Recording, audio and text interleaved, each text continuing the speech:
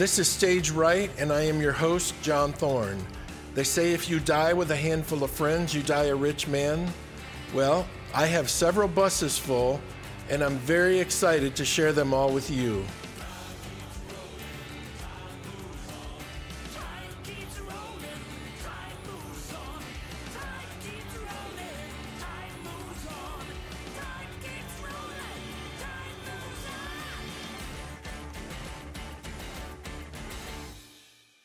Thank you for joining me today. I am your host, John Thorne. This is Stage Right, and we are going to be listening to part 2 of my conversation with my good friend, Mr. Pete Orta. We're going to talk about Pete's ministries and the different things he's done in the last 10 years. But before I get to Pete, I want to let you know the next few guests we're going to have. Starting next week, we will have Scott Allen on October 15th from Mylon Lefevre and Broken Heart. Scott wrote and recorded songs for Mylon's live album, Sheep and Wolf's Clothing, Face the Music, Crack the Sky, as well as many, many others. He was Mylon's right-hand man for many years. We will talk a lot about Mylon Lefevre and Broken Heart during the early years, mid-'80s, late 80s into the 90s. It's going to be great catching up with Scott. And also we're going to talk about his current role as one of the pastors on staff at Gateway Church in Dallas, Texas. So you don't want to miss Scott Allen. October 22nd, my guest will be Billy Smiley from Whiteheart.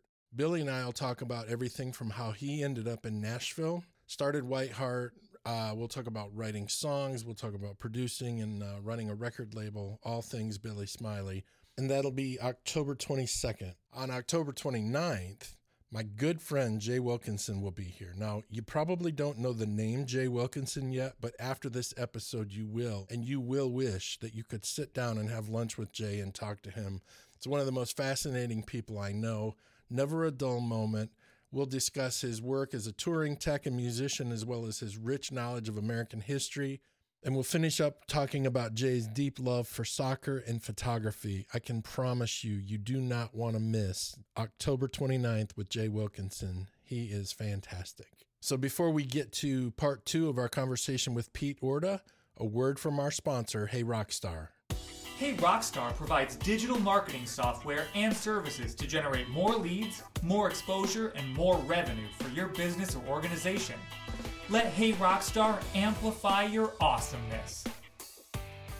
Amplify your awesomeness with Hey Rockstar. If you're looking for tools to help build your ministry or business, heyrockstar.com. They have everything you will need.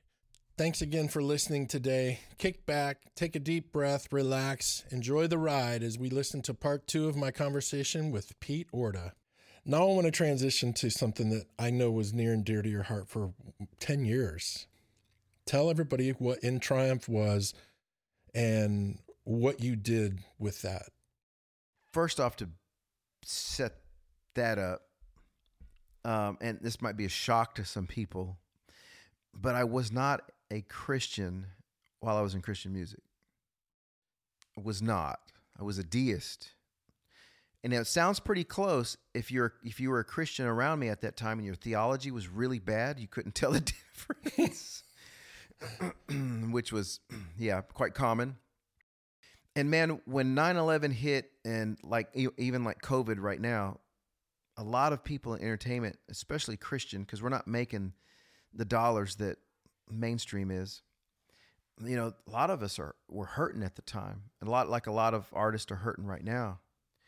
There's just not an opportunity to do our living, Right. And entertainment is kind of put on the back burner, and understandably, we understand all that, and we were hurting with the country as well. And Warner Brothers brought out Sony, because my record was on Sony.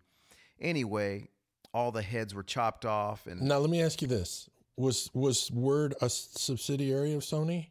Yeah. Okay. They were. Okay. And then Warner Brothers bought Word. Gotcha. And then so, when a company comes in, they fired everybody. Right. And of course, everybody that they fired, their names are on my record. So, and then 9/11 hit and all of that. So, you just couldn't recoup. The country was in a bad state for a while. Man, I had some dark times after that, but it brought me to faith, brought me to a true faith. And I was when Jesus touched me, it was the most remarkable experience of my life to this date. And it was such a precious time because it was a time when I was hurting and I was lost. I was discouraged. I was confused. And I'm like a result-driven guy. And there was a point in my life I had to really tell myself and swallow this pill that I already created my best result in life. And it was a time where success was masking a lot of my character. And success was masking my sinful nature, my depravity. And I always tell people, man, talent will cover a multitude of sins. Right. And so the Lord used all of that as a means to bring me to faith and take away everything that I could control that kept me happy, kept me secure, kept me confident in who I was. And he broke me so beautifully that I just fell in love with Christ, and I committed to him. Not that I owe him anything, but I was in my studio and I looked around at all the gear I had, all the mics and all the pre's and all the stuff back then and everything that I had done. And I said, Lord, I want to learn the Bible better than I know all of this gear, better than I know music. I'm talking from live to writing to producing, because I went into producing as well. I produced some stuff for Jackie's record label and stuff like that at some time. That was kind of something that I was doing after I got off the road. And man, I came to faith. And so I remember going out and my friends laughing at me because I went to the bookstore and I bought it was Bible for Dummies. Those yellow and black books. And I had a friend who was like, "Are you serious? You bought that book?" And I said, "Yeah, but I won't be a dummy after I read it." Right. And I got into man, I started reading about the different berries that they might have used to, write on the scrolls, the type of papyrus paper. And it was a real interesting read. I didn't know what I was doing. I was just reading as much as I could. And some things were confusing. Some kind of threw me off. Like I started reading. It's like, what? There's 2 Bibles? What? It just kind of shook me as an ex-former deist. It right. shook me. Like, what do you mean? I was like, one's called the Masoretic text, the other's Septuagint text, and then doing some research on that. One of them's Greek, one of them's Hebrew, and the Hebrew one was more authoritative for many, many years until the Dead Sea Scrolls, 46, something like that. And then it started. What it did is it proved that the Septuagint text had more authority. It was more accurate. It lined up more with the Dead Sea Scroll. Started studying all that kind of stuff, and then I started tracing back like I did musically. Musically, I was, as a kid, like, wow, there's Van Halen, 1984, Eddie Van Halen. I want to learn all the stuff, and this is just amazing. And then you get to Guitar Player magazine, you start reading interviews, and you start going like, well, who influenced him? Who inspired him? Oh, a guy named Alan Holdsworth. Oh, let me read about Alan Holdsworth. So try to find magazines and go to the library or whatever, or there'd be an Alan Holdsworth article within that one, and you start reading like that. So I taught myself to go back to the roots, and Robert Johnson in I think 1928 or whatever that was in San Antonio, Texas, when he recorded his record there. And you're going through Les Paul and Leo Fender and the Log, and then how Jim Marshall got started, and it was a big fluke because his amps were horrible because they started distorting, and then Jimi Hendrix came by. I was like, oh my gosh, what in the world is this? And you're just going through all of that history and how strings were made and pickups were made, and Floyd Rose, who he was, and how he met Eddie Van Halen, the Kramer guitar. And you're going through I became a music historian, and to that, in that genre there. Yeah. And so I took that with the Bible.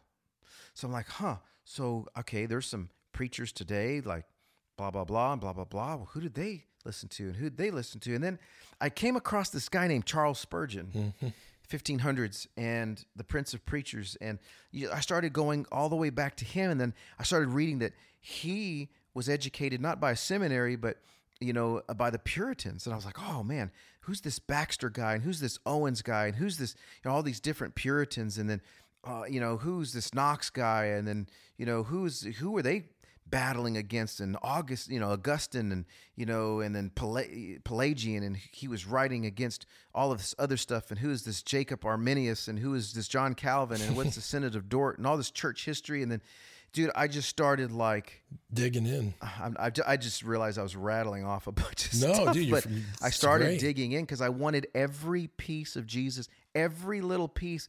Because people are like, well, that stuff's not important. No, every little piece is like a puzzle. And when you finish it, all these millions of pieces, it's a picture of Christ. And so I learned church history, and I learned all of this type of stuff at the beginning, and reading the Bible too. Because I know there's some Yahoo out there. Well, I just stay with Scripture. I did. Trust me. You don't read Charles Spurgeon and not get Scripture. Right. So man, I just fell in love with the Word because the pastor at that time told me, you need to get off the road. You need to get out of music. You need to not have a microphone in your hand. You've got nothing to say. You don't even know what you're talking about. And you need to learn your Bible, and you need to go disciple your wife. Dude, it hit me. And at the time, I was a mess. I was promiscuous. I had an awful attitude. I was angry. I was all this type of stuff that I had to ask, forgiveness for and repentance. And my family forgave me and all that kind of stuff. And I just felt renewed. I felt his mercy every morning. It was a beautiful season. I'll never forget. And I did that for about 5 years, and I stayed obedient. I went into some type of marketing stuff. I was obedient. And when you make your money on stage as a performer, to get off stage, you take quite a blow. Right. So, but to me, it didn't matter what I would suffer financially. I had to get right with Jesus, and I had to get my family right. I had to get myself right. I only had a couple of kids at the time. And so I really, really worked hard towards that. And then, dude, one day I felt a call to missions. Right. And so I didn't know what to do. And nobody would really, not me, not the guy that's this rock type of raw, speak his mind, no filter, no inhibitions, this type of guy that didn't grow up in church. Right. I remember walking into a certain particular group of females that were very popular at the time that people loved. That's why I'm not going to say their name. And I didn't know I walked into a girl's dressing room. I'm like, oh, and I, let out a cuss word. And I was just damned from there on out, like just demonized. Nobody even realizing, hey, man, this guy's a deist. This guy doesn't even, there's not enough Christianity even around him at the time to kind of provoke some thought in him. Right. I believed in a God, and I didn't argue with anything in the Bible, and I pulled lyrics from the Bible and stuff like that. But in my Born Again record, man, the record company made me put Jesus in certain areas just so he could sell as a Christian record. I got it. I understood. And I had really no hard heart towards it. But, man, at that time, no church was going to hire me. Right. Nobody was going to give me any opportunity, and I felt called to ministry, but there's no way. They still won't hire me. You still have to have some PhD, double doctorate of whatever, qualified. Right. And I'm not against that. Everybody should be schooled. I have a lot of schooling. It's just unorthodox. It's just not formal. Right. But I believe that you should be very equipped. I think most preachers are laymen out there. Anyway, that's another subject. But so I thought, well, I'll just do the job nobody wants to do. I'll just be the janitor of the kingdom. And I just started pulling in homeless kids into my home because that's the upbringing I came up with, just kind of on the streets, just kind of rough kids. And so I started bringing in prostitutes. I started bringing in drug addicts. I started bringing in dealers. I started bringing in kids that aged out of foster care that never got adopted. I started bringing in church kids, man, that came from broken families. I started bringing in all these types of people, homeless kids from 18 to 24. And it was crazy. They were in my own home. We had a homeowners association that I was like, okay, guys, we can't all go outside at once. Like, we're breaking a lot of rules here. And I shut down my marketing business, and I went cold turkey. I didn't know how we were going to pay our bills in 30 days. Just went cold turkey. And people started finding out, dude, what are you doing? They started coming by the house, bringing food. They would give me a $500 check, $200 check, $1,000 check. And we went for 10 years, dude. And I've only asked for money twice. One was for a move that we were going to do, and another one was for some glasses for a young man. It's remarkable. Other than that, man, we just relied on the Lord, and the Holy Spirit was our biggest campaign manager and would just bring people by. And that's how we got started. And it looked crazy. Why? Because it wasn't official. We didn't have an official building. We weren't a 501c3. We didn't have all the things that man wants to see. And so, man, I took a lot of heat, man. Was I David Koresh? Was Right. what am I doing with all these young people? And I'm like, man, I'm just trying to serve the Lord. But because it didn't look like a man-made thing, eventually, man, people came in and helped. Hey, let me set you up with a nonprofit. Hey, here's a building. Here's a blah, blah, blah. And now it had all the decorations for man to validate us. That's another story. But we were validated already, man. We were doing the Lord's work. And Right. nobody wanted my job. Right. Nobody was trying to take my gig from me. There was no competition for a pastorate. There's no competition with praise and worship leaders like there are now, and all this type of politics going on in church. If you're done with politics, just pick up a broom and start sweeping the kingdom, and find the darkest areas to sweep the corners of the kingdom, and go into the devil's trophy case. And try to remove some things from there and let the Lord use you there. If people are like, I'm just trying to find my calling. What they're telling you is, I want a cush job. I want an honorable position, and I want to get paid, enough money. That's what they're saying. Well, I'm just trying to find my calling. There's plenty. The fields are white with harvest. So I just went and I dug in there. I'm like, hey, this is open. This is wide open. And so I started bringing kids in, and the ministry started developing. But as I was bringing them in, they were coming in with all different kinds of beliefs. Right. They were coming in crazy charismatics that lost their way on drugs. They were coming in atheists. They were coming in deists. I had that one down. They were coming in as agnostics.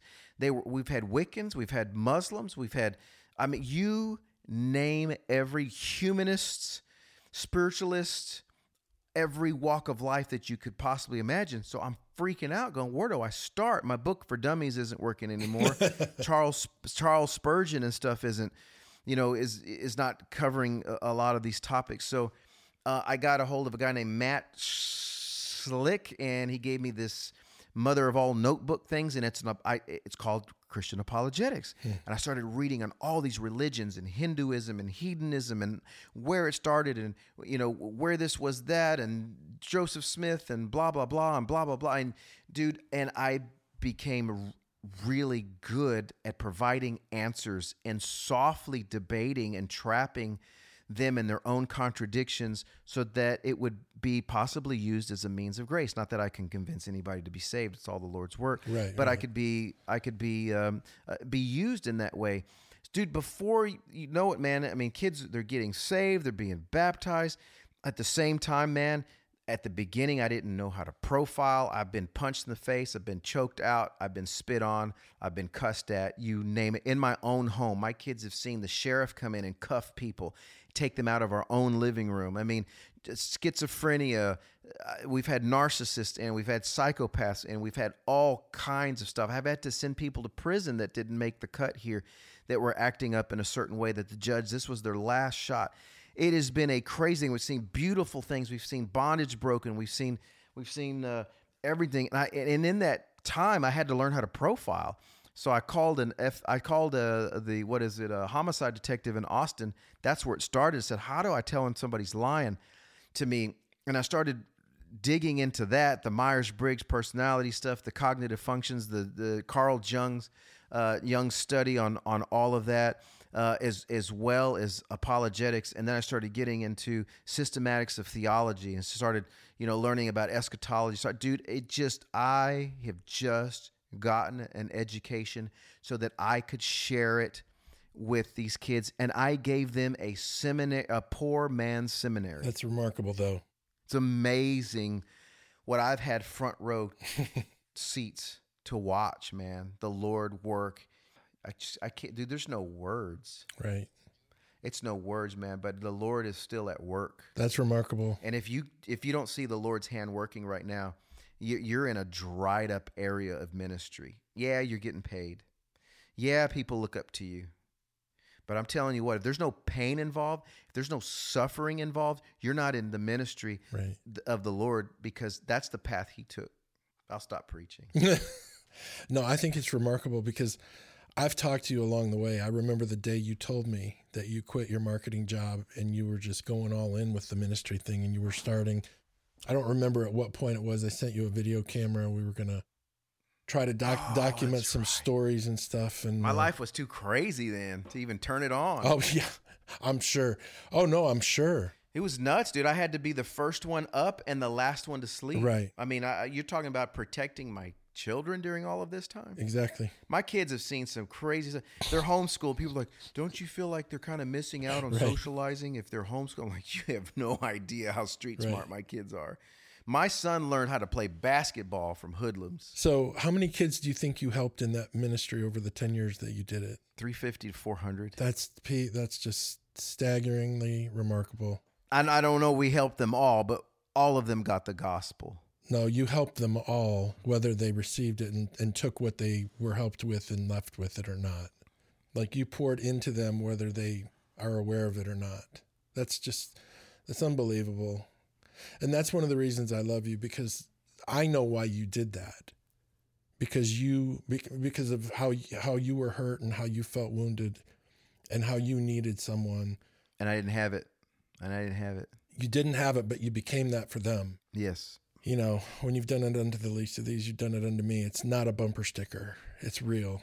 Well, all through his grace, man, people were, we heard several times, man, I don't know how you do it. I couldn't do it. I couldn't do it either. Man, the Lord really does equip you with what you need, the patience you need, the wisdom you need, the endurance you need. You just have to step out and do it, and then he throws everything you need at you at the right time. Right. Man, if the devil himself is not outside God's will and control, neither are our mistakes. You know what? That's true. Romans 8:28. That's true. Faith mistakes aren't really mistakes if you're stepping out in faith. Man. And there's a difference between a mistake and rebellion too. Right. I'll make mistakes all day long as it's not with a rebellious heart, which I have done before. Boy, but I've gotten my butt whooped too for it. Well, but see, to me, the best part about your story, dude, is now everything is so real for you. This whole, the direction you're going now. Do you want to talk about the transition from the In Triumph to what you're doing now? It's kind of a transition, or maybe a evolution. I think at my age right now, I'm going to be working from the age of 49 to 50 this year coming up. The Lord has given me my music back. I set it down for him, and I never thought I would pick it back up. You've talked to me before. I'm like, I've got no desire. Right. He put the desire in me during COVID. I just thought, well, man, the economy's might get really bad, and we might, we can't take anybody into the ministry right now because of COVID. And man, I might have to just, start playing again or something. So I picked up the acoustic, and I started playing some songs, kind of relearning my kind of singer-songwriter type of deal. And then I went to go visit my cousin in Victoria, Texas. He started throwing Les Pauls at me and Paul Reed Smiths at me, and I just caught the bug for the electric again. And before you know it, man, I'm writing songs and working on an EP right now. And the goal right now is not much of one, but all I know in my life right now is that everything is going to come together. Yeah. I'm pastoring a church. Right now I've done the Triumph mission work for 10 or 11 years. I still have a heart to coach young people like that as well. And being a pastor, I'm able to feed into adults, and give, give some biblical counsel on marriage, biblical counsel on raising kids and everything like that. And, just at the age where in the experience through pain and suffering and understanding scripture and the walk of Christ, I'm able to contribute to people a lot. Now I'm going to bring them music. So I'm looking at the next 10 years of my life now to combine everything that I've done into one. And I don't know what that's going to look like, but it's going to be music. It's going to be helping people.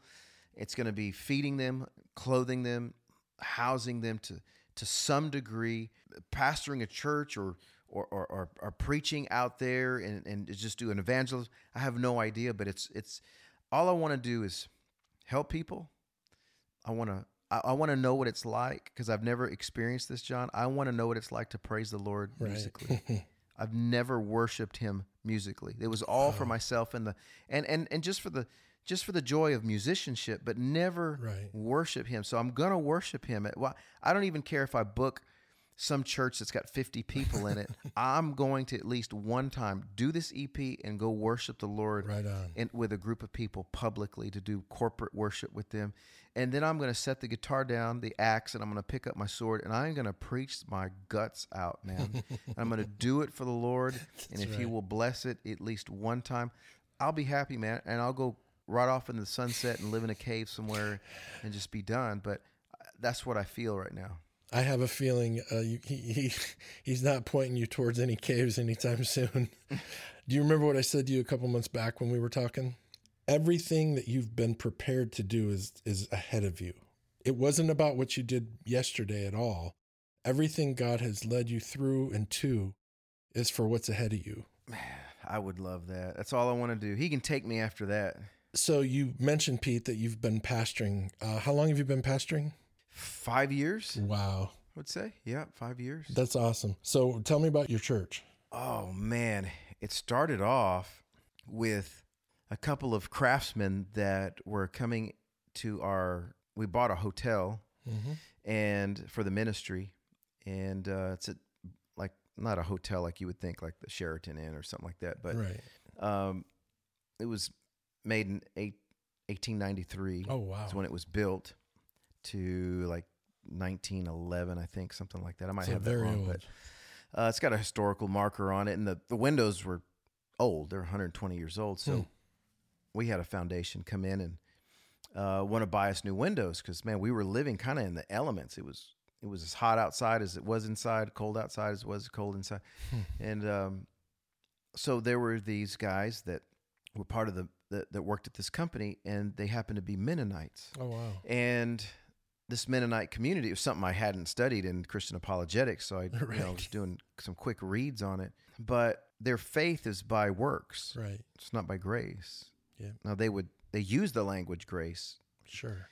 but how it's laid out when you're in it, Right. according to them, it's works. And so I was talking with the guys and just sharing with the Lord and sharing scripture and things like this.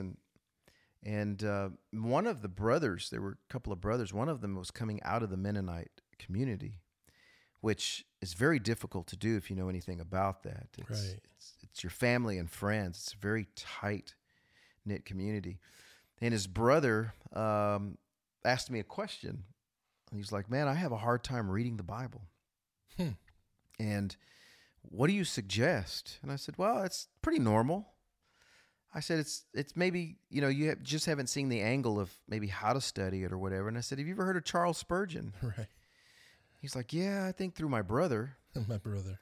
So that was my cue. So I went downstairs to my library and I picked up a morning and evening. By the way, if anybody wants to pick that up, they have it in the ESV. It's a great little devotional. And I said, why don't you just start with a devotional? I mean, you don't have to like read pages and pages every day. Right.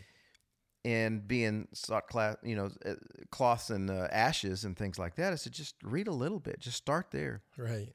And man, as they were working on our windows, we've got 60 of them, huge, big historic windows.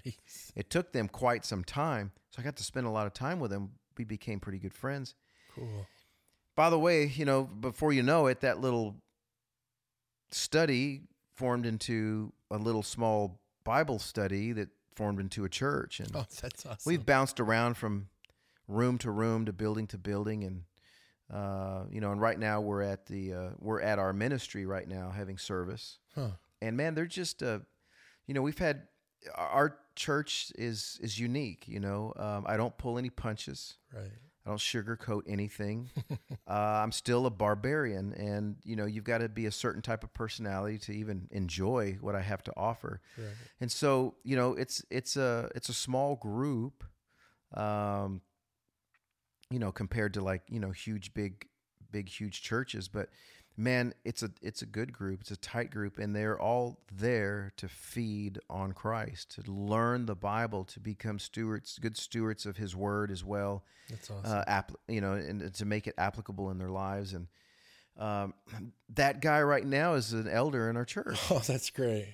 Yeah, 5 years later, just awesome people. And so we've just seen some really good things happen there. And but we've had some people walk out too, man. I mean, people are looking for to have their ears tickled, and I can't. I'm going to answer for everything I do and don't do behind that pulpit and outside of the pulpit, and so I'm very dedicated to His Word.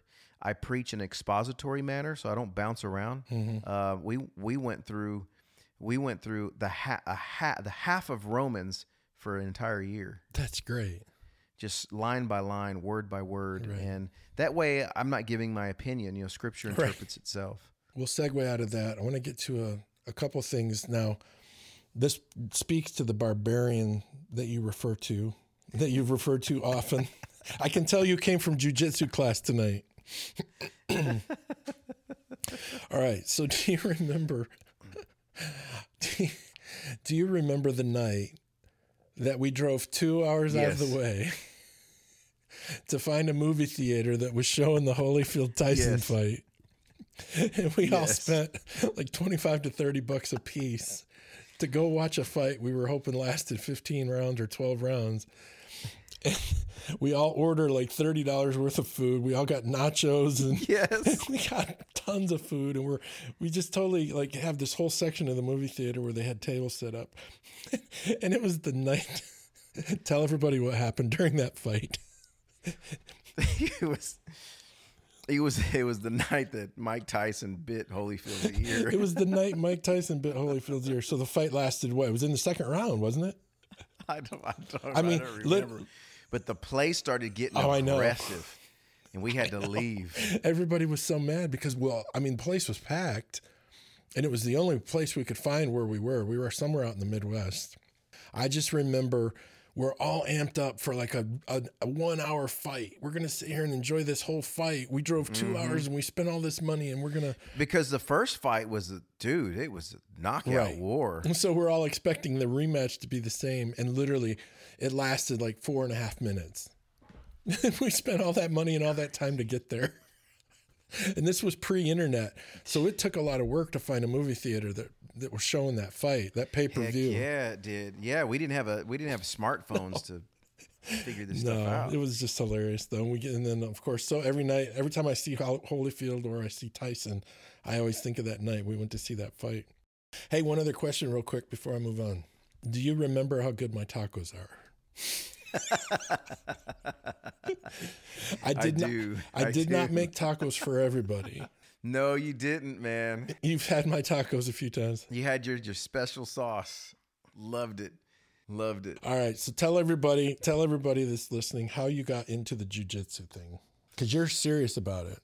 I'm dead serious about it. I was supposed to compete. I was supposed to have signed up for 8 fights, 8 matches in a day. It was like this world's competition, and then COVID hit. But man, I got into it. Number one, I'm the type of guy. I was cycling a whole lot, and then I hurt my adrenal glands being out in the sun because I take things too far, man. I was out doing 30, 50, 80, 100 miles out on a bike. 115 degree weather out there, and I just shot my adrenal glands. Yeah, in Texas. So anyway, I ruined myself there, man. I've taken a couple of years to try to rebuild that with adrenal cocktails and stuff like that. But so I've been searching for something to do indoors.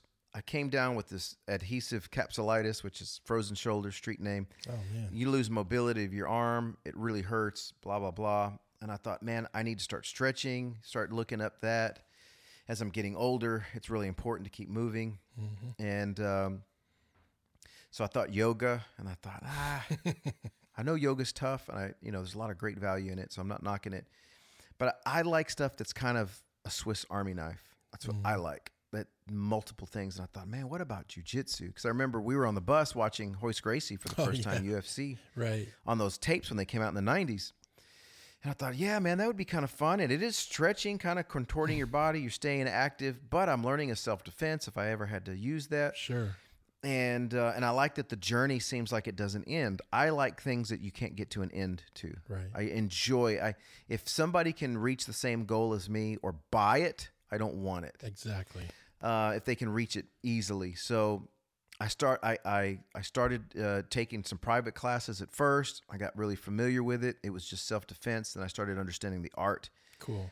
Then I went to the local gym here and with my coach J.J. Thompson at Grip Game in Denison, Texas. Right. And man, I just started there, and I'm telling you, I have gone through a lot, man. And it's a gentle art, but you get out of it what you put into it. So I went extreme, and I put a lot into it. When you put a lot into it, you get a lot out of it. And when you fight hard, people fight you back hard. And started off a white belt, getting smashed, and man, I've torn. Let's see, I've probably hyperextended everything. What? From toes to knees to ankles to elbows. Oh my gosh. To necks to. I think I've cracked a rib, and I have torn the cartilage off a couple of tips of the ribs, and goodness. Black eyes, bruises everywhere. So just an average weekend out with Petra. That used to happen to you on stage. Some people don't go through that, but I went hard, so I got it back. You just go all in. Yeah, I'm all in. I play guitar, just all in, and so I like it. Number one, because being in ministry, and I'm in a rough part of ministry, a dirty part of ministry, and to me, I just think that too many people have softened the gospel. They've softened the culture. They've emasculated what Christianity is compared to what I read, what real men were like. I don't think that I was listening to a Tim Keller thing on anger. By the way, Tim Keller is such a surgeon of the gospel. And you need to catch him while he's still here with us for sure. But he was talking about, anger, and the culture today of Christianity has gotten so soft that we feel like, oh, well, I'm not angry. I'm just upset, but I forgive them, and I'm not angry.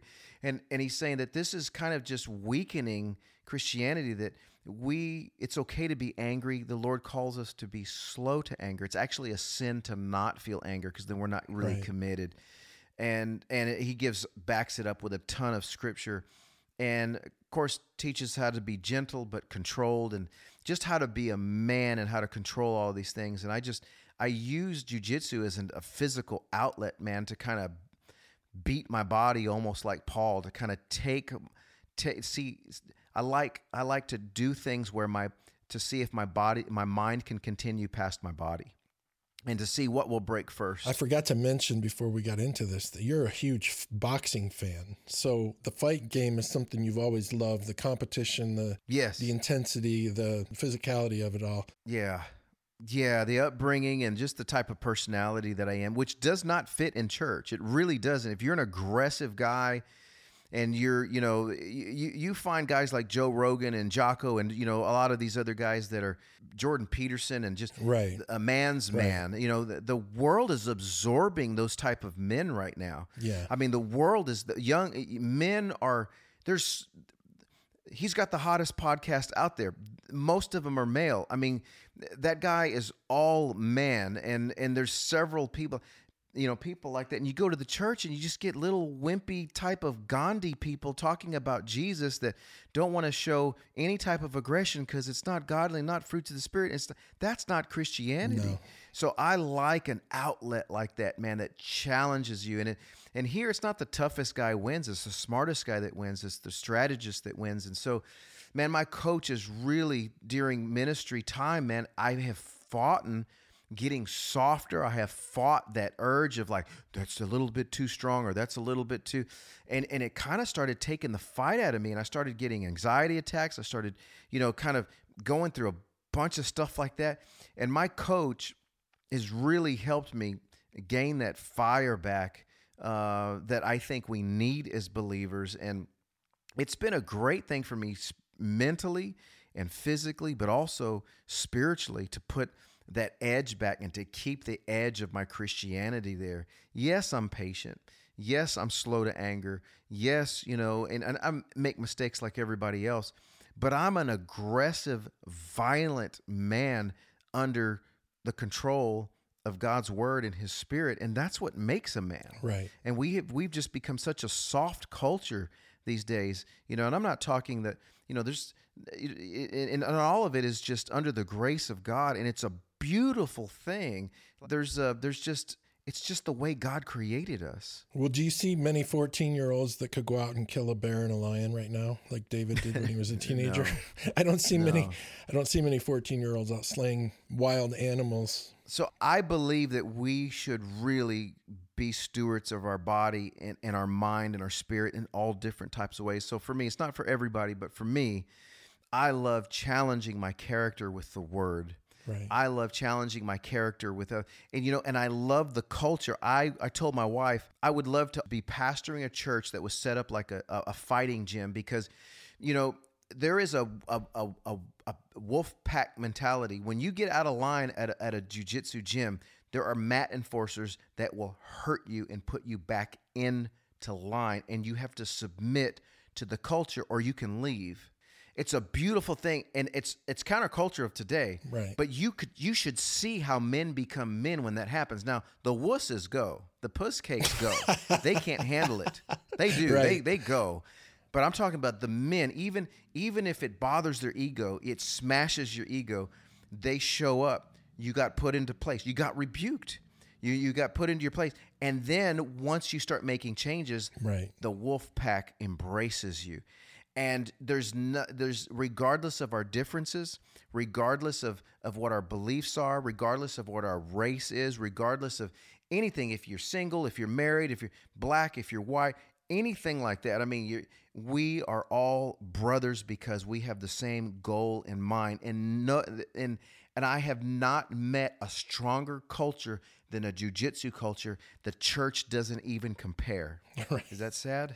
It's sad. We got a council. We got the cancel culture is in our church, not the fighting culture. The cancel culture. I don't like what you just said. You didn't return my call. Blah blah blah blah blah. I'm going somewhere else. I wanted a different color carpet. Bunch of cupcakes in church right now. I've just got to say it. Get into a gym. Yep. It would be the best thing for you. Toughen up. Toughen up, cupcake. For real, man. How are you going to work the Great Commission with an attitude like that? I mean, I am really in the street. So tell everybody the story about the coffee shop a few weeks ago. Yeah, a local coffee shop. And there was this 6'3", 210, 20-pound guy that's about 25 years old. He stole a TV from that shop, and he came back to get the video camera footage because he found out they were taping and it was going to convict him. And so I happened to walk in that coffee shop as he was tearing the place apart and making threats. And there was only 2 women there working. And there were other people in there. They didn't know what to do. But because of my experience on the street, before I was a believer, my experience as a missionary in a rough situation in my own home where we lived, and taking jiu-jitsu as well, I went in there and got in his face in a gentle, strong way and talked that guy down. And I was ready to put him to sleep if possible without even leaving a mark on him. But I was sitting there and I was really investing in him. And so, I mean, it's like that's what ministers and believers should be prepared for, instead of getting online and debating about stupid stuff. Tell everybody some of the things you were saying to the guy, because you told me a few weeks ago the story, and it was remarkable what you were saying to him and how you got him talked down. Well, first of all, the jiu-jitsu gave me an opportunity to get up close to him where it felt intimate, like we were in a bubble. Right. Now, if I wouldn't have been trained, I would have been very scared like everybody else. Everybody was nervous on what to do. I'm sure. But in the clinch, I want to be close up to be able to clinch the guy to take him down. But it also made me very soft in front of him. My hands were open. Interesting. And I put him in this situation where it just felt like him and I was talking low enough where only he could hear me. Oh, that's cool. And I was like, hey, man, what can I help you with? I see that you're angry. I've been this angry before. You've got to have a reason. If you can get somebody thinking and you can get a person like this to go, wow, I'm being listened to. He started calming down and I started getting him to reason.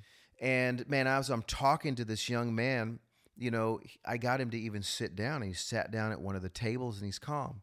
Well, the cops came in and they were 2 meatheads that came, got him riled up again. He started taking off. They squashed him, put him in the cop car. He tried to bust the window out, and they just ruined everything, but man, I had him in a situation that we were getting somewhere, and you know, I understand that not everybody's trained in it, but I just think that believers, especially men, should be equipped for more than just memorizing Bible verses, right, or giving some, you know, discipleship class like in a room is almost an oxymoron.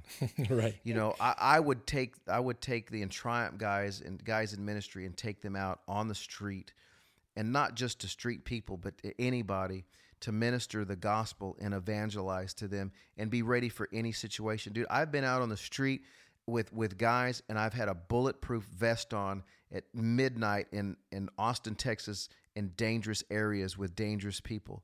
And I'm not saying that that's for everybody, but it's like, man, where is the edge of the church that you read about in Acts? Right. Where is it? Where are the Davids? What has happened to Christianity? We've just become Buddhism. I know. It's like the just close your eyes and hum for a minute and it'll all be better. The Lord needs aggressive men that are under control, under conviction with the Word and the Spirit. Well, look at how the world is melting down right now. You don't confront.